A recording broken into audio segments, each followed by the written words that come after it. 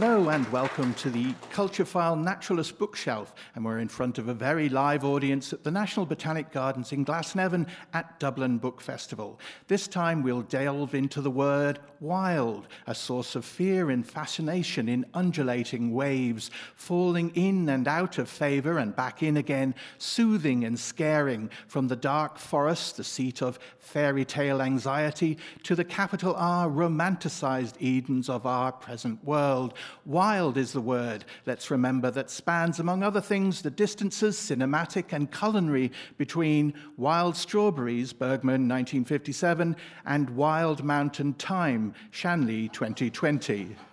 More recently, our notions of wilds and its opposites surface at the roots of the crisis of climate and biodiversity. A good time, then, for some clearing work. So with us today, Corons in hand, are our four guests who have each engaged with both the wild and the word wild in their work. We have, in the blue, Lisa Fingleton, who's a writer and artist exploring connections between art, food and farming. And among her many projects, many projects, she runs the Barnaway Organic Farm Wildlife Sanctuary and Arts Centre outside Ballybunion. Hello, Lisa. Hello. Also to Anja Murray, who's an ecologist and broadcaster. Behind many other things, she created RTE Lyric FM's Nature File. And Anja has the word wild right there in the title of her book, Wild Embrace, Connecting to the Wonder of Ireland's Natural World, more about which in a moment, which the Irish Times called a supremely useful handbook for the moment. Gwen Wilkinson, right down at the other end of the table there, is an artist and writer whose wildness is found on water and sometimes in water, as recounted in her book, The Waters and the Wild, about her journey on Ireland's waterways, wild and occasionally slightly organised. Paddy Woodworth, the remaining panellist, is an author, journalist, lecturer, and the man behind, or at least to the side of, the bookshelf as the presenter of the series The Naturalist bookshelf on Culture File. His book, Our Once and Future Planet, which has a terrific title without even using the word wild, looks at the promise of ecological restoration. That's our panel today, if you would like to give them a warm welcome.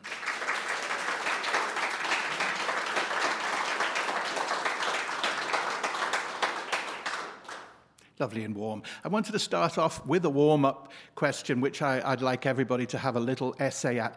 I want to ask you, where is the wild in your daily life? Lisa, where is the wild in your daily life? Sometimes I wish it wasn't so wild. I think with these increasing storms, we live on a 20-acre organic farm just outside Ballybunion, so just on the coast near the sea. And I suppose we would have started in the farm looking at food and growing local food, but more and more, my partner and Irina, who's here, we've been very involved in climate action and really, I suppose, devastated at the level of biodiversity loss. So we're looking at ways of how can we create and protect habitats on our little farm.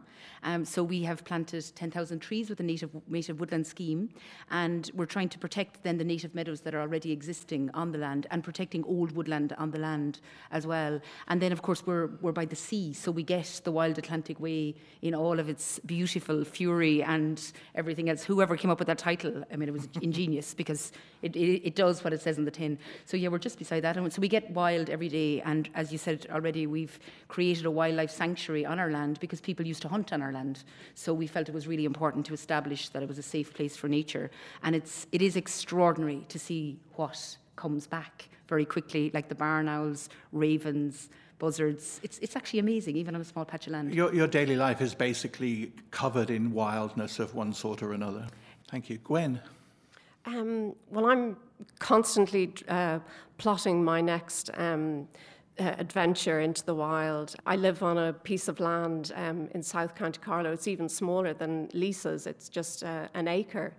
But we've managed to develop an incredible space for nature and a refuge for creatures that are being pushed further and further into the margins. Creatures such as red squirrels, pine martens, buzzards, badgers, hedgehogs. So I'm incredibly fortunate in that sense, and I find it very difficult to tear myself away at times from my little domestic haven. Paddy Woodworth, where is the wild in your everyday life? In my imagination sometimes. It's a word I find problematic, as I'll say later, but Do you know that somebody actually wrote when the topic was mentioned on Instagram? Somebody wrote, "Why is wild problematic? This is an outrageous suggestion." So you're going to antagonize those people. Problematic is a problematic word. I have a bulletproof jacket, I'm sure. But I do think that it's a really important word and a really important concept. And I suppose you can find the wild anywhere. I'm privileged enough to live both in Stoneybatter and in Glenmalure. And either way, I can walk out in Stoneybatter and find a fern that has somehow found a foothold in the mortar of these 19th century working class walls. And if you really focus on that, you're in the wild. And I have to confess that I do enjoy moments when I'm completely alone in a landscape where other human beings aren't obvious. They're always present, but some remote place in the Basque Country where I can spend a few hours walking and see nobody else. That's attractive too. And that idea comes up that if you're alone, that's closer to wildness. And what you're saying there is, I think you kind of can make wildness by your own kind of concentration, which is sort of an interesting version of wildness. Anja Marie, you have wild in the title of your book. Where's the wildness in your everyday life, besides in the title of your book, obviously? I also split my time between the countryside and the city. But even in the city, like you can see, just the other day I saw geese flying overhead, really, really high up in a V-shaped formation. I'm actually not sure if they were geese or swans, but I stopped and it was really arresting, the shape, the height, the sound that they made, and thinking, where are they coming from? Where are they going to? What are they? That was the first thing that came into my head when you asked about, where is the wild in my day? Water birds have declined. I think 40% is the estimate for all of our wild waterfowl in Ireland, which is a very dramatic decline in a very short space of time. And this is due to the loss of wetlands like peat bogs, coastal wetlands, draining of agricultural land. So it is, in a way, harder to get to places that are a little bit kind of more wild and tangled and those places we think of as wild, though they aren't really wild, but that's for a conversation later on, maybe. Well, I think Paddy has it there, this idea that you bring it with you, because there are, in any city around Dublin, there are bramble patches, and a bramble patch often looks like the very definition of wild. Bramble are the perfect way to express wild, because they grow wherever, they clamber over everything else, they're thorny, they're not attractive. We don't particularly like brambles. They're difficult to tame and control, which for me is the opposite of what wild is. Great, thank you very much, all of you. So, Lisa, I will come back to you. You're kind of working with art and farming, which is one of the hot fault lines of wild, where wild is a very contested and as Paddy would say, problematic word. Is that a positive impetus in your work, or too much of a challenge? No, I think it's been really, really interesting how, work takes you. I always find art and creativity, I don't know if the rest of you find this, but it's almost the art and the drawings take me to places that I didn't think I'd ever end up. And children often say to me, do you actually get paid to do this? Like, you're actually paid to draw and work on farms? And I'm like, I know, it's really cool, isn't it? It didn't exist when I was a child. So for the last 2 years particularly, I've been working on the Climate Action Fund. I don't know if people are aware of it, but really interesting projects working with groups to look at all of these issues. So particularly in terms of climate change and biodiversity loss, but also issues of wild and how do we protect habitats and spaces. But the really striking thing that I remember was being on a dairy farm one day, and there was a beautiful old stone wall, and I didn't even know the names of half of the plants on the wall. And I came back to the farmer and had a cup of tea in his house, and I showed him photographs, and he had tears in his eyes going, I never saw it. I never saw it, because in Ireland what we valued is, the green space between the ditches, and every single farmer in Ireland is tired of having big lines drawn through their maps by the Department of Agriculture who tell us that this is wasteland, that this is scrub, that this has to be annihilated from your farm in order for you to make a living. And so for someone like me to come along and go, this is where the magic is. This man had ancient old oak trees on his land as well, that he just, because nobody ever valued it, he never saw it or appreciated it. In those conversations, though, I mean, you know, philosophically you might be aligned with him and his emotional response to the landscape. Are you careful about the language, that the use of the word wild in those kind of, and rewilding, are those kind of disturbing terms when you're trying to open a dialogue? It's always about starting where people are at, you know, and, you know, people would say, oh, go in and say this, this and this, but that project was literally about listening. It was just about me travelling from Ballybunion to Dingle on a bus and on a bicycle and walking to their farms and turning up saying, will you just walk me around your farm and we'll have a look? So the focus of this project was not necessarily about wild or wilding or rewilding, although those issues obviously create terror in some farmers who feel like, wow, I've been asked to do this and I've spent my whole life trying to grow food in the way the departments and Europe has asked me. And now some people are saying, I feel like almost ashamed that I've spent my whole life trying to do something that I thought was right. And now I feel I've been made to feel bad about that. So I actually found it quite a humbling experience chatting to people and figuring out, but also realising it's deeply sad to see the damage that we have done. When you use the word wild, it becomes representative of something that they have an antipathy towards.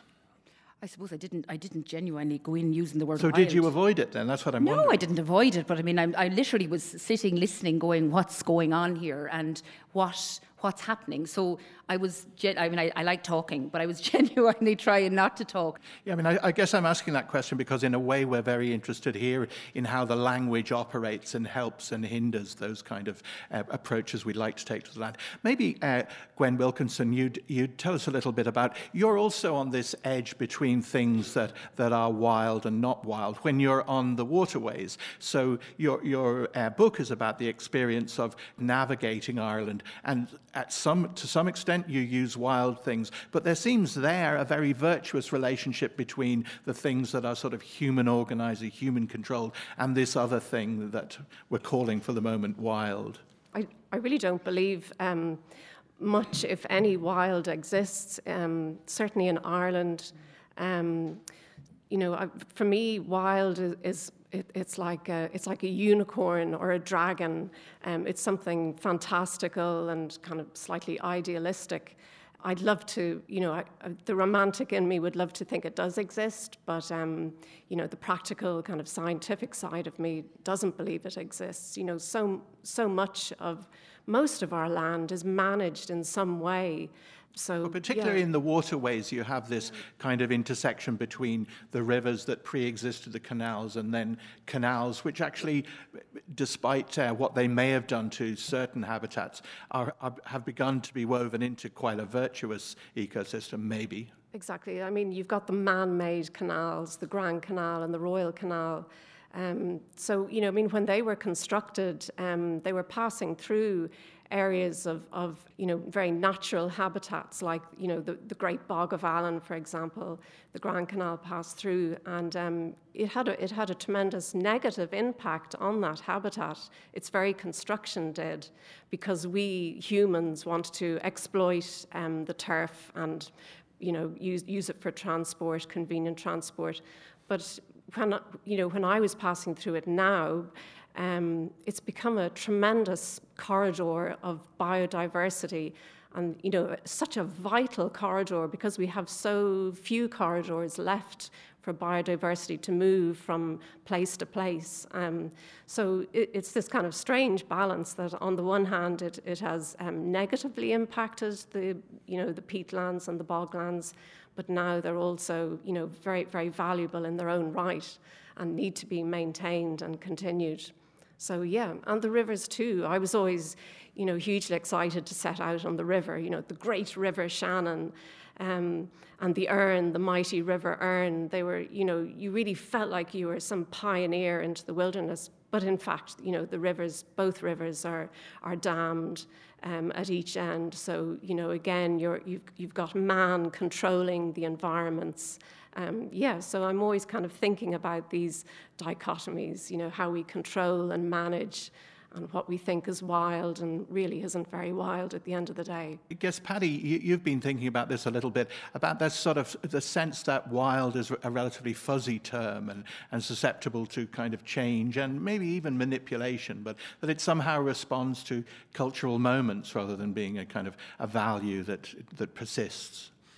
Well, I guess that's true of almost all words, in a way. Words change over history. And this is one thing that has greatly interested me, and I'm very influenced by an American environmental historian, Bill Cronin, who kind of peeled back the layers from the landscapes that European settlers and their descendants, right up to the present, think they're seeing, and saw levels of human activity, human interaction, going back over millennia. And he wrote this essay called The Trouble with Wilderness, where he points out that the kind of values that we would all probably attribute in a positive way to the wild today, us here and an audience interested in nature and nature conservation and concerned about the crisis. But this positive perception of the wild is very, very new in European culture. And Cronin says, as late as the 18th century, the most common usage of the word wilderness, which is clearly related to wild, in the English language referred to landscapes that generally carried adjectives far different to the ones they attract today. To be a wilderness then was to be deserted, savage, desolate, barren. In short, a waste, the word's nearest synonym. Its connotations were anything but positive, and the emotion one was most likely to feel in its presence was bewilderment, wild again, or terror. And I think there's a very good reason for that, that, when we ceased to be hunter-gatherers and began to settle and change the landscape through agriculture, we valued what we were doing. It provided surpluses that enabled us to do all sorts of things that we couldn't do as hunter-gatherers. And so we regarded the areas that we had not settled as hostile, dangerous, the haunt of, in human terms, the haunt of outlaws or savages or infidels, the people outside the city gates. And the city gates are much wider than the city. And that, classical culture, Greek, Roman culture, medieval culture, nature in those cultures is cultivated nature, pastoral poetry. It's about agricultural landscapes, which, of course, were much more diverse then than they are today, and so often much more beautiful, because I think diversity, variety, is one of the things that stimulates the human mind. But it's only now, there are exceptions, and Luke hinted at them earlier, the wildwood in Shakespeare. We do have a nostalgic recollection for the hunter-gatherer lifestyle, and the wildwood is a place you may go into for a kind of benign enchantment, but much more often, I think it's terror. And when do we begin to really value the wild? It's the Romantic movement, which arises just when we have destroyed most of the wild and are destroying it increasingly fast. So in a way, it's a kind of Joni Mitchell conundrum. You don't know what you've got till it's gone. That's part of what lies behind it. I think the other thing that is very influential in our historical thinking about the wild has been the Bible, and in the English language particularly the Protestant James I version of the Bible, where the wilderness is almost always either a completely negative or a terrifying place. Because you go into the wilderness if you're a very daring prophet, and if you encounter this patriarchal God, you don't find a kind of benign Jesus Christ. You find a very angry, very wrathful deity. So it's not a place you go into for forest bathing. But I think that there's a particular transformation in America where the wild becomes associated, not just in the romantic sense that it became associated in Europe, people like Wordsworth, even people like Thoreau in the eastern United States, but it is also closely associated in America with the frontier mentality. And it's a contradictory thing. The frontier pioneer defines what it is to be American, but it destroys itself because the frontier eventually reaches the West Coast. And on the way, it carries out genocide after genocide, consciously or unconsciously, deliberately or accidentally, through disease, of the very people who'd been managing those landscapes.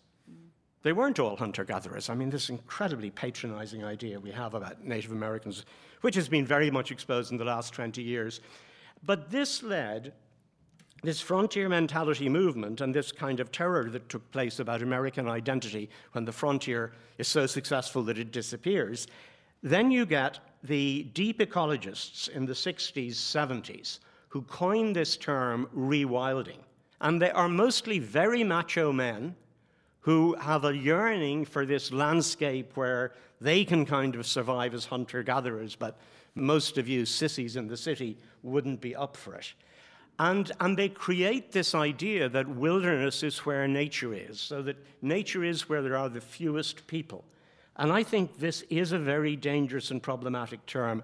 And then it was lifted back into Europe and in the English language, particularly by people like George Monbiot, with his book Feral, and very influentially by Isabella Tree with the book Wilding.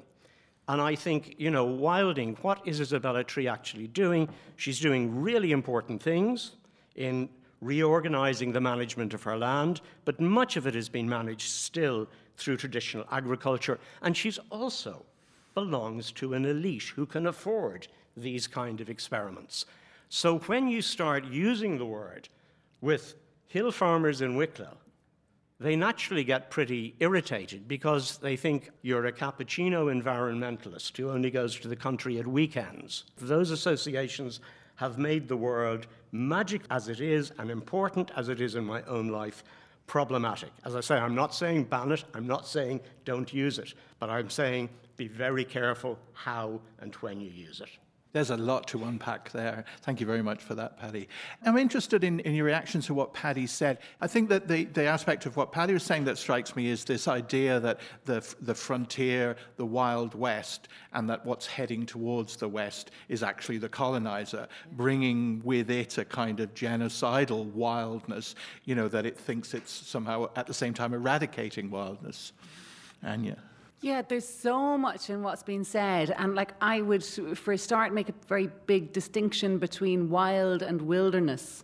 And we'll go to begin with wild, which for me, it's a cultural concept which we can apply to so many things, to our environment and nature, but to politics, to sexuality, to economics, to so many aspects of life. This idea of wild, we can describe so many different things as wild. But to me, wild is about diverse, untamed species that have that freedom to determine their own life cycle or their own way of moving and being. And that, to many of us, to this I guess, more modern human approach, is scary. We don't like things that live in their own way. We go into a wild woodland and there's tiny little saplings and there's massive big old trees and they've fallen over and everything is covered with brambles and moss and it's difficult to get through. It might be swampy and inaccessible and kind of hostile, but to me that's a wonderful thing. It's cluttered, it's not hierarchical, there's this self-determination of everything, and that's a wild species, is something that does its own thing. And I mean, Gwen, I agree, we don't have wilderness in Ireland anymore, in the ecological sense of places that are uninfluenced or not shaped by human hand. But we definitely have wild species. We have an awful lot of wild species, and we can see those among birds, among mammals, among fish in the sea, and whales, and we go to a river and there are wild species living their lives in their own way. And to me, that's the appeal of the wild, and we definitely have lots of the wild in Ireland. How does wild get to turn up in so many book titles now? For myself, I had quite a hard time coming up with a name for my book, Wild Embrace. and there was lots of me doing out word clouds, and there was toing and froing with my publisher, and there was an enthusiasm there to include the word eco initially, and we had a few different ideas around eco this or eco that, and I wasn't that delighted with that. And then I came up with the idea of an embrace of when we are in nature and we're engaging with wild species, whether it's looking at geese or looking into the centre of a flower and seeing the wonder in nature in Ireland.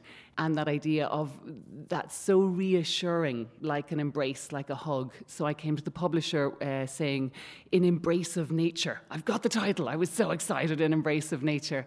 And she said, without pause, Wild Embrace. I thought, great, that's it, bingo. Using a term like the wild embrace, which I use throughout the book, is about how we engage with non-human things we haven't shaped or put in lines or controlled or civilized or made to be, conforming with our expectations of a certain way of being. But also with that kind of consciousness that Paddy was talking about in Stony Batter looking at a fern, what he sort of described sounds like a wild embrace. I think we need to embrace the wild in our... Thoreau actually talks about the wild in our gut.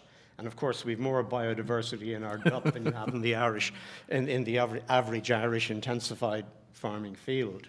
Gwen, you go to W.B. Yeats for your Wild. How did that happen as a title for your book? Waters in the Wild. Did you have a mythical meeting with your publisher like Anja had, where this was thrashed out? No, it was all very simple and straightforward. It was quite easy. Yeah. Tell us. It is a word that's been really grasped, and probably it is overused in certain areas. You've got the whole wild Atlantic way. It's just such a buzzword, and all along the wild Atlantic way, all the businesses, little businesses popping up, and they all have wild in front of their name. So it's just it is getting out of hand at this stage. Yeah. But I think something like that you're doing in the Barna way, Lisa. This is an interesting area where art and farming kind of intersect, and that sort of debugs the word in some ways, like takes away the unspoken kind of aspects of the word. Yeah, I suppose you just become increasingly aware of how important it is that people have access to nature. And, when Paddy used the word terror, like from a feminist point of view, I grew up, wanting to be in the wild and and I was really struck by you in your book talking about camping, pulling up on your little boat and camping and the safety aspects for women.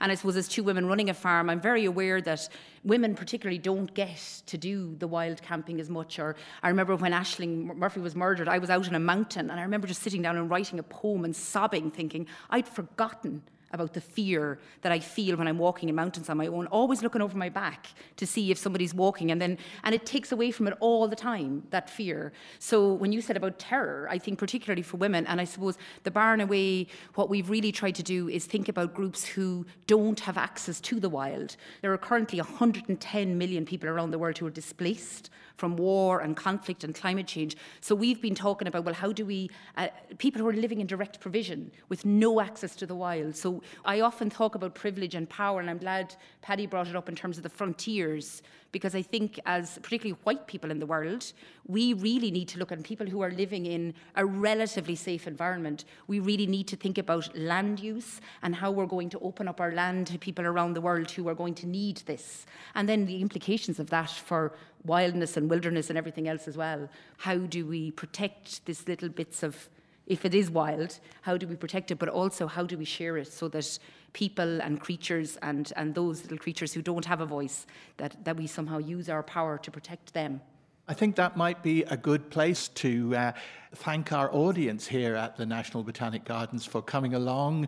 I'd also like to thank our best of panellists, Lisa Fingleton, Anja Murray, Gwen Wilkinson, and Paddy Woodworth. Culture File will be back in the wild on Monday, and the Culture File Weekly will run amok again next Saturday tea time on RTE Lyric FM. Till then, bye now.